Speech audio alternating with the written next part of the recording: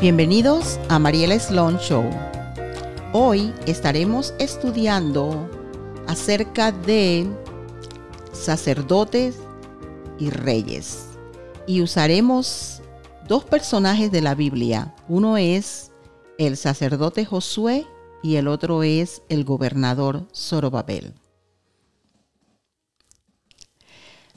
Yo quisiera comenzar leyendo Zacarias capítulo 3, versículo 1. Me mostró al sacerdote Josue, el cual estaba delante del ángel de Jehová, y Satanás estaba a su mano derecha para acusarles. Una de las cosas que nosotros como cristianos tenemos que tener bien claro es que uno de los trabajos más fuertes que el diablo realiza en contra de los hijos de Dios es que nos acusa. Este pasaje que acabamos de leer no es el único que nos enseña de esto. Podemos leer en Job capítulo 1, versículo del 9 al 11. Respondiendo Satanás a Jehová, dijo: ¿acaso teme Job a Dios de balde? ¿No le has cercado alrededor de él y a su casa y a todo lo que tiene? Al trabajo de sus manos has dado bendición. Por tanto, sus bienes han aumentado sobre la tierra. Pero extiende ahora tu mano y toca todo lo que tiene, y verás si no blasfema contra ti en tu misma presencia. Este es un segundo ejemplo.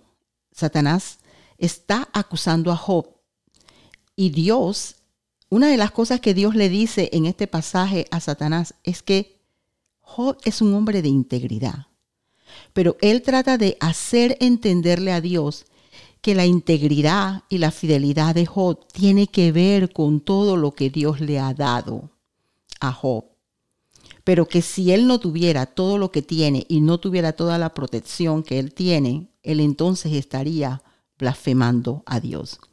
Entonces nosotros tenemos que tener bien claro que en la vida cristiana vamos a estar viviendo esto constantemente.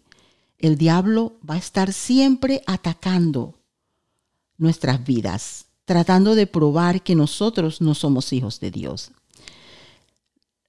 En Lucas 22:31, el mismo Señor Jesucristo le dijo a Simón Pedro: Simón, Simón, he aquí Satanás os ha pedido para zarandearlos como a trigo, pero yo he rogado por ti que tu fe no falte, y tú, una vez vuelto, confirma a tus hermanos. Este es otro ejemplo bien claro de que el diablo no descansa, y nosotros como cristianos tenemos que tener eso bien claro en nuestras mentes, de que tenemos un enemigo que está constantemente chequeando qué puede ver, qué puede encontrar en nosotros para acusarnos. Mire lo que dice Zacarias capítulo 3, versículo 2. Y dijo Jehová a Satanás: Jehová te reprenda, oh Satanás, Jehová que ha escogido a Jerusalén te reprenda. ¿No es este un tizón arrebatado del incendio? Entonces, en este solo versículo nosotros podemos ver un Dios misericordioso, un Dios que tiene amor por su pueblo. Él mismo está reprendiendo. Él está reprendiendo al diablo porque el diablo está acusándonos. Mire lo que dice la Biblia en Primera de Juan, capítulo 2, versículo del 1 al 2. Hijitos míos, estas cosas os escribo para que no pequéis. Y si alguno hubiere pecado, abogados tenemos para con el Padre, a Jesucristo el justo. Y Él es la propiciación por nuestros pecados, y no solamente por los nuestros, sino también por los de todo el mundo. Eso es lo que es Jesús. Jesús está a la diestra del Padre intercediendo por nosotros. Y eso es lo único que nosotros tenemos que hacer, es correr al Señor. Porque hay una cosa que nosotros tenemos que entender. El nombre de Jesucristo tiene poder. Nosotros podemos ir donde Él en cualquier momento. Aquí estaba este Satanás acusando a Josue. Y mire una partecita que dice al final del versículo 3:2. ¿No es este un tizón arrebatado del incendio?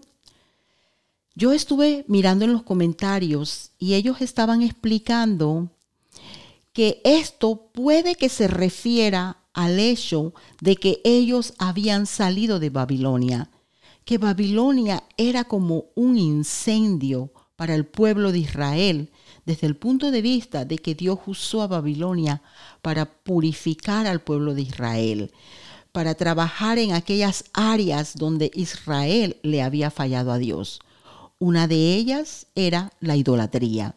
Entonces, Dios le está diciendo a Satanás, ¿no es este un tizón arrebatado del incendio? Y para mí, esa pregunta, yo encuentro misericordia. Es casi como usted y yo podemos tener muchas pruebas y es como si el diablo puede venir de nuevo donde Dios a pedirle permiso y el Señor le dice, pero ¿a ti no te parece que es suficiente que perdió su trabajo? ¿A ti no te parece que es suficiente que él o ella, su mamá está enferma? Siempre vamos a ver a un Jesús teniendo compasión de nosotros, porque esa es la característica de nuestro Dios. Un Dios que ama, un Dios que perdona.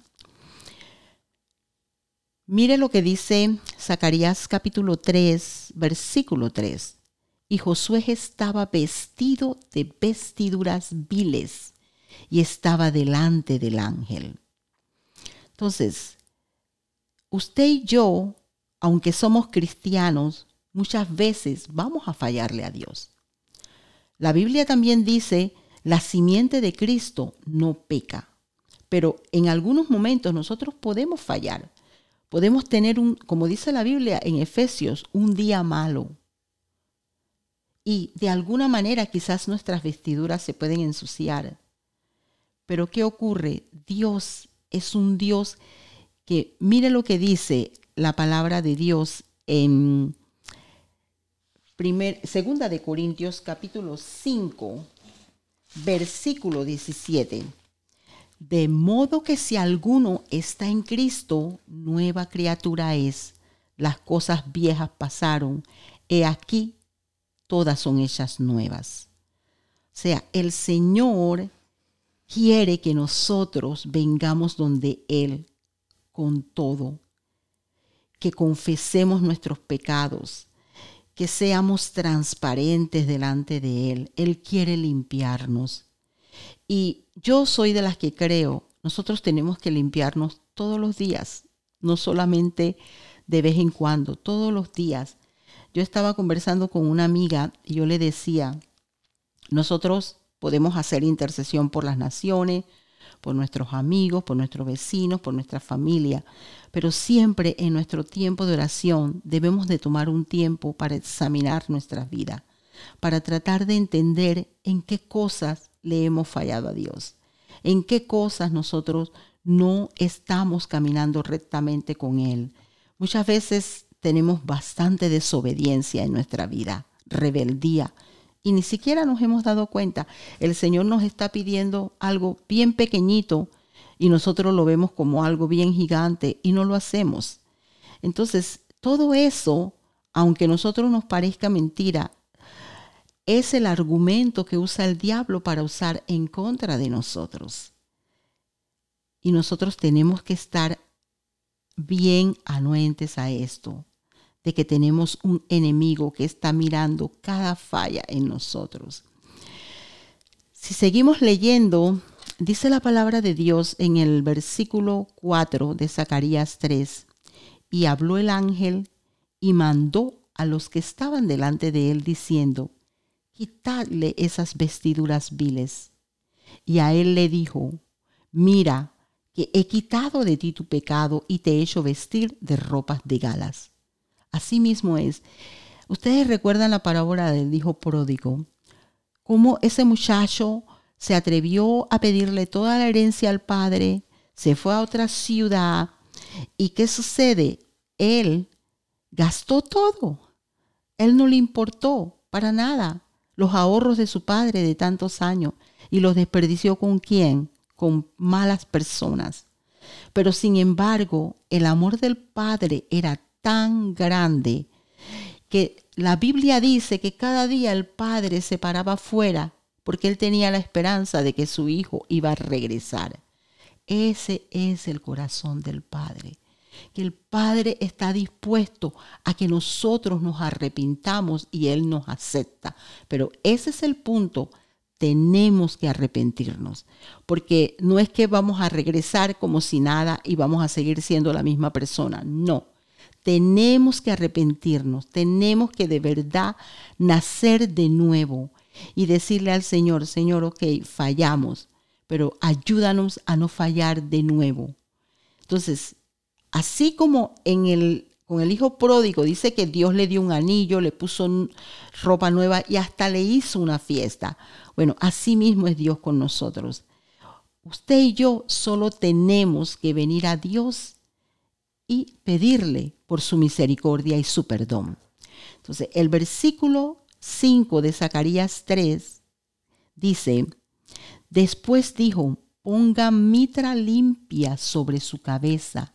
Y pusieron una mitra limpia sobre su cabeza y le vistieron las ropas y el ángel de Jehová estaba en pie. Mire, la mitra es lo que el sacerdote usaba en su cabeza. Era como un sombrero, por decirlo así. Pero espiritualmente eso también representa una mente nueva. La Biblia dice que nosotros tenemos la mente de Cristo. Nosotros tenemos que pedirle a Dios que nos dé esa mente nueva para pensar como Él, para entender las cosas como Él la entiende. Es por eso que la Biblia habla de que tenemos que buscar la voluntad de Dios. Y al igual de lo que ya le compartí, le vistieron las ropas, o sea, lo que Dios quería para el sacerdote Josue, Dios lo hizo, Dios se lo dio, Dios le puso esas ropas nuevas y así mismo lo hace con usted y lo hace conmigo. Mire, yo quisiera que usted y yo recordemos algo. La Biblia dice en Miqueas capítulo 7,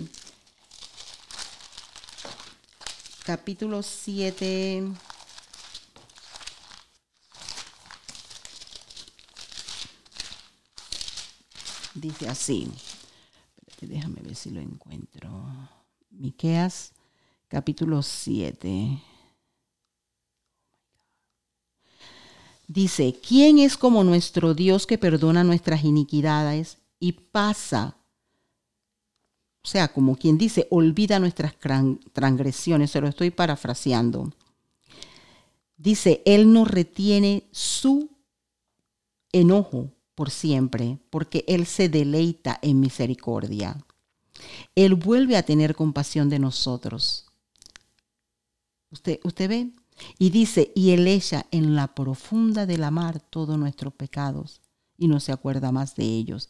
Entonces yo quiero cerrar diciendo, el Señor es un Dios misericordioso y perdonador. Y que Él tiene planes con usted, aunque usted y yo muchas veces no nos querramos valorar, el Señor sí nos valora. Porque la Biblia dice en Isaías que somos como aquello que está completamente completo en su mano. En mis palmas, en las palmas de mi mano te tengo esculpida. Así nos ve Dios. Que Dios les bendiga.